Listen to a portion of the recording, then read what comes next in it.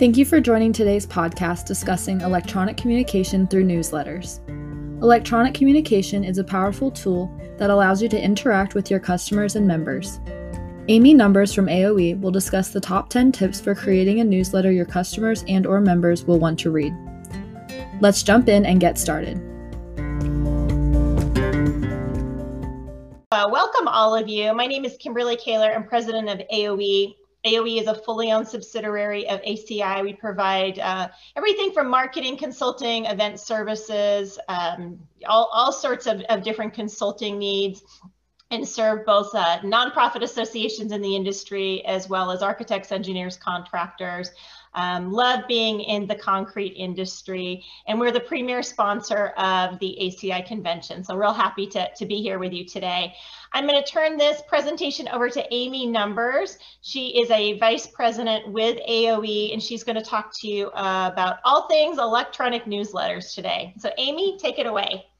And yes, just in case you're wondering, Numbers is truly my last name. I get that all the time. You know, is that really your last name? And yes, it is. And good morning. Thank you, Kimberly, for that introduction. And good morning. And thanks everyone for joining us this morning, or as Kimberly said, this afternoon or good evening, wherever you are, for 10 tips to create a professional newsletter. Electronic communication is a powerful tool that allows you to interact with your customers and your members. They are constantly checking their email inboxes anyway, and a well-designed electronic newsletter is a perfect way to showcase your message. And there's no reason to fear the newsletter. They can be fun and actually pretty simple to develop. So let's get started. Our first tip is to start with good, interesting content. This may be overwhelming at first, but it's actually pretty easy to develop. We recommend starting with a brainstorming session of several members of your team. Jot down a few ideas of what you'd like to include in your message. Can you announce any new employees? A few lines about a new employee's duties and background is a great way to introduce them to your customers. Make sure you include a photo too. People like to see photos. Do you have any new products or changes to current products that you can announce? A newsletter is a great way to get this information out to your customers and let them know about new product developments. Do you offer any training programs or webinars? Get that information out to your customers so they can learn more about your services. Another tip is, will you be attending any industry events? I know this is kind of odd at this time, but hopefully, eventually we'll be back to normal, and you can actually meet your customers face to face. So you'd want to provide the date and place so your customers can visit you at those functions. And finally, you can spotlight a new project that you're working on. Your customers love to read about the projects that you're working on.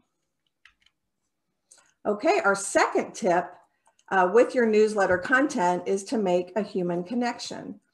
Showcase your staff's knowledge and expertise by having them author an article for your newsletter. This will give your readers an opportunity to hear from multiple members of your team, not just the president or marketing director. And don't forget to include a headshot of the article's author to help make a connection with the author and the message. Our third tip is don't forget to have a call to action. A call to action is an important part of digital marketing. It's the biggest factor in determining your ability to achieve the goal that you wanted to with your newsletter. A strong call to action encourages the reader to do something, like visit your website or follow you on social media or go to your website and read a blog, or most important, contact you for more information or for help. All these actions can be linkable activities and can be measured. By analyzing these actions, you will have a better idea of what your readers are interested in based on the number of clicks. Okay, moving on to our fourth tip, which is to invest in a software program to create your newsletters. If you don't have an internal software program to generate your electronic newsletters, we recommend investing in a software program. These programs continue to get smarter and easier to use, and most of them have automated features that can help you target different audiences. Our Constant Contact and MailChimp, those are two that we have used for our clients. Costs for such programs vary, but usually are based on the number of contacts that you have. For instance, if you have between 0 and 500 contacts, the basic monthly cost for Constant Contact will be around $20. And they do offer discounts if you, and everyone in the room is probably one of those people too. Nobody has time to try to look at an email that's not easily readable. All right, moving on to tip number 7. Make sure you have a permission-based contact list. Newsletter software tools enable you to send the right message to the right people at the right time. And having a permission-based list is the first and most important step. A permission-based list simply means that you have permission before adding a contact's name to your email list. It's a simple concept, but it has huge ramifications. Anytime you send an electronic newsletter to someone without their permission or who they have not requested it, you are sending spam. To avoid being an accidental spammer, never send your newsletter to someone without their permission. The right direction. You can use one of those pre-existing templates to create a master template that will save you time and keep all of your newsletters looking consistent. The template is pretty much a blank canvas and will allow you to customize your organization's branding by adding your logo, branding colors, and social media icons, and links to your website. Once you have your branded template created, you'll be able to copy it the next time you're ready to send your next newsletter. The only thing you have to do is update the content. For an additional charge, however, some of these platforms have design services available for you to work with a designer to create a custom, unique look for your template. Okay, moving on to tip number 6. Make sure that you have a mobile responsive template. A responsive template is designed to look great and function properly across any device. It will automatically adapt to any screen size, so whether your newsletter is opened on a smartphone, tablet, or computer, it looks great, function well, and will be easy for the recipient to read.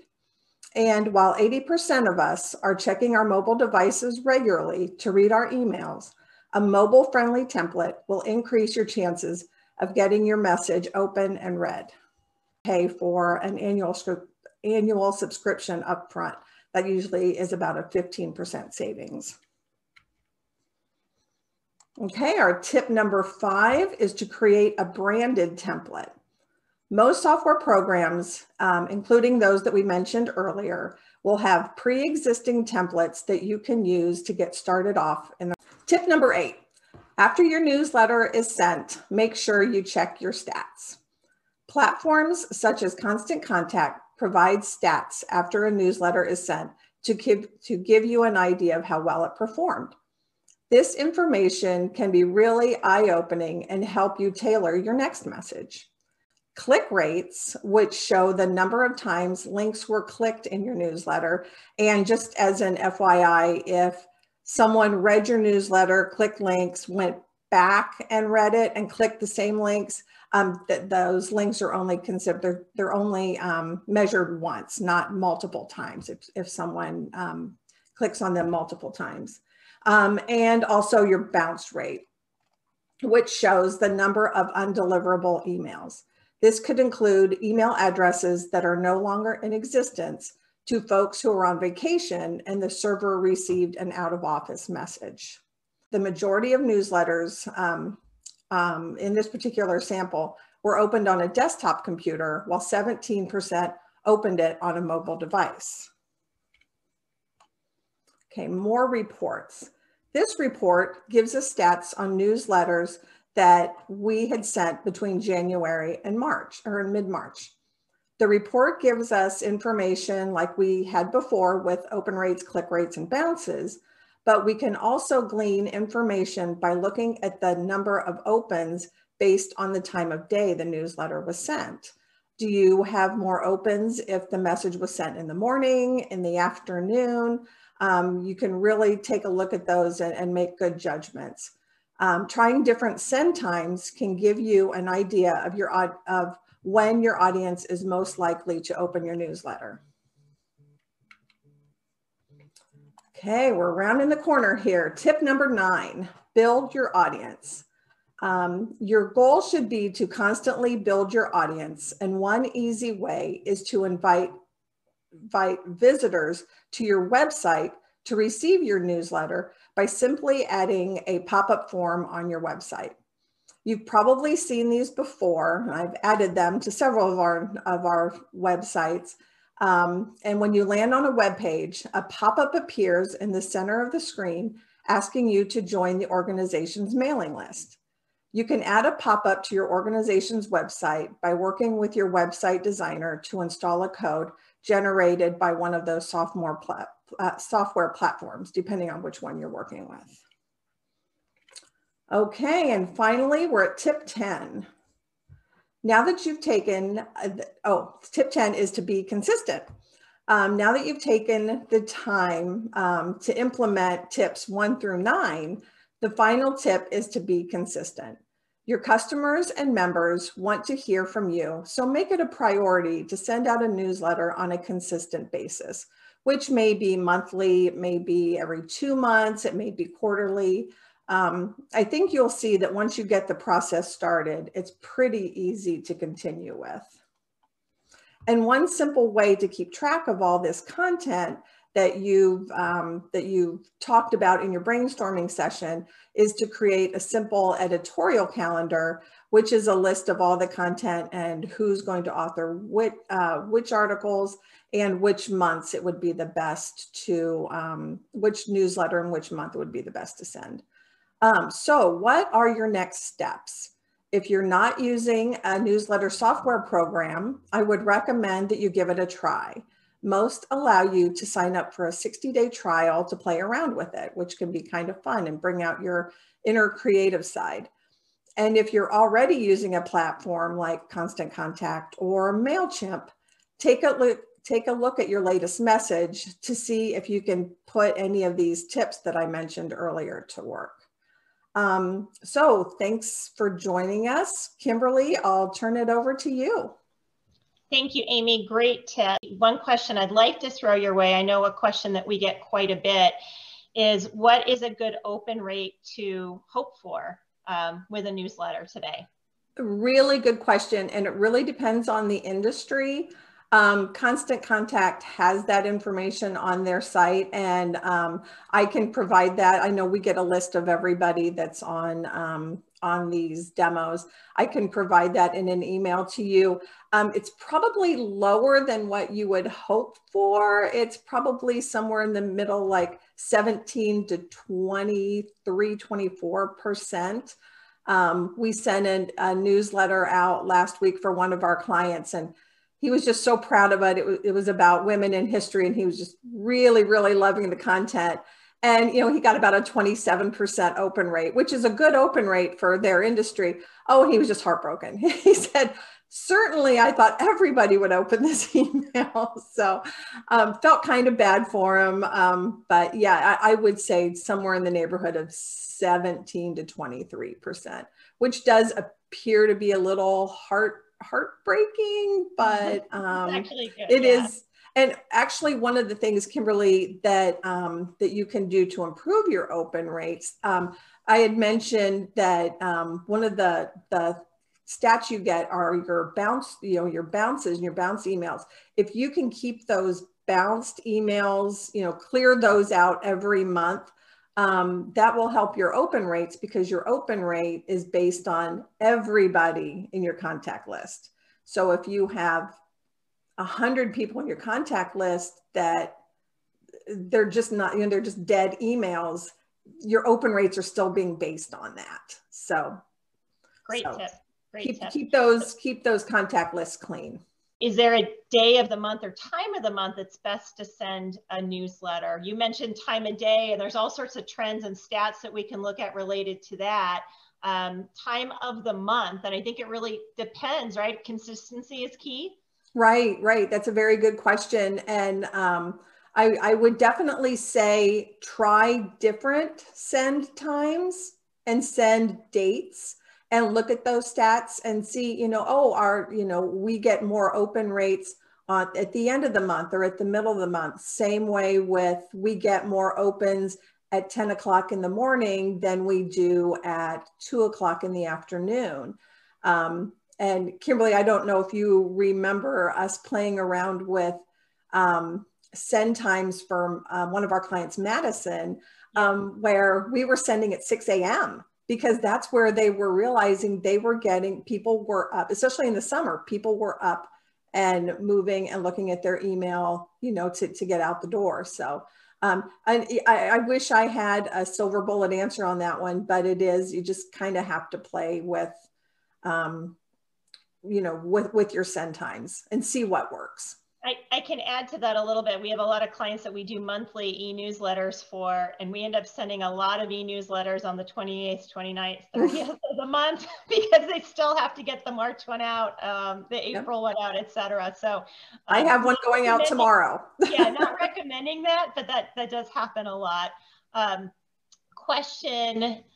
Let's see, Jennifer had a really great question about subject lines for newsletters at Open. One tip before you comment on this, Amy, is being really careful with all caps. Sometimes you want to use all caps in the subject line to try and create emphasis or interest, and that's usually picked up by spam filters, so folks may not even receive the e-newsletter. Do you have any other tips in terms of the subject line? I would try out several different types, and actually, I feel like I'm a commercial here for Constant Contact, and I don't mean to be, but I give them high marks on everything, including customer service, because there is no problem that I've ever sent to them that they cannot handle, and they will do it with me on the phone as I'm working through. But they also have what's called A/B testing on subject lines. So you could try out 2 different subject lines and send to different portions of your audience and see which one gets open more. But Jennifer, again, Constant Contact has some really great tips on those. Final thought to wrap up, we are designing eBlast electronic newsletter programs with clients. One of the things I like to remind them, my goal typically is for the recipient to receive it, open it and say, gee, I didn't know you did that, and hit delete. So if you can get that, even if it's a glancing at it, they don't read every word, it's a 10-second thing, you catch their attention and go, gee, I didn't know they did that, whether it's a service or I had no idea you worked on that project, you've, accomplished your goal. So I know you mentioned that, with Constant Contact, that the cost is going to be based on the number of people you're sending it to. Correct. Which I believe you said up to 500 people is about $20 a month. And I think up to 1,000 ends up being like 35 or 40, et cetera. Correct. And then obviously there's the designing the template standpoint, which we don't know MailChimp cost offhand, but it's a couple of $100s. Is that correct, to design a template? Yeah, and I will say that when we first started working with Constant Contact, designing a template, so you're working with a designer. I mean, you're getting professional services there, but it was around $800, which was, for some people, it's a little bit too much to bite off. But now I think the latest one we did was about $299, something like that. And that allows you to have complete input with your designer, to talk back and forth with your designer, to go through several iterations, which is it's a really nice service. And again, I think for $300, it's definitely well worth it. Yeah, that's great. They also, I will say, they also provide, this is Constant Contact I'm speaking of, what they just call a website match service. So they'll look at your website and do a custom template. Well, they'll do a template based on your website look and feel, but there's no back and forth with that. It's, here's your template, and they do that for about $70 to $80. But if you're going to spend that, I would just recommend working with a designer so you get exactly what you want. Which is great in terms of consistency and your branding, et cetera. Exactly, exactly. And they can add some design elements that you just can't do when you're pulling, taking one of those pre-existing templates and pulling in all your branding. You can do a pretty good job, but the designer really makes everything pop, I think. So a couple of other questions. Thank you. Thank you so much for joining us. We hope this session provides value, and we hope you will join us for our next podcast. For more information about AOE, please visit our website at www.aoeteam.com.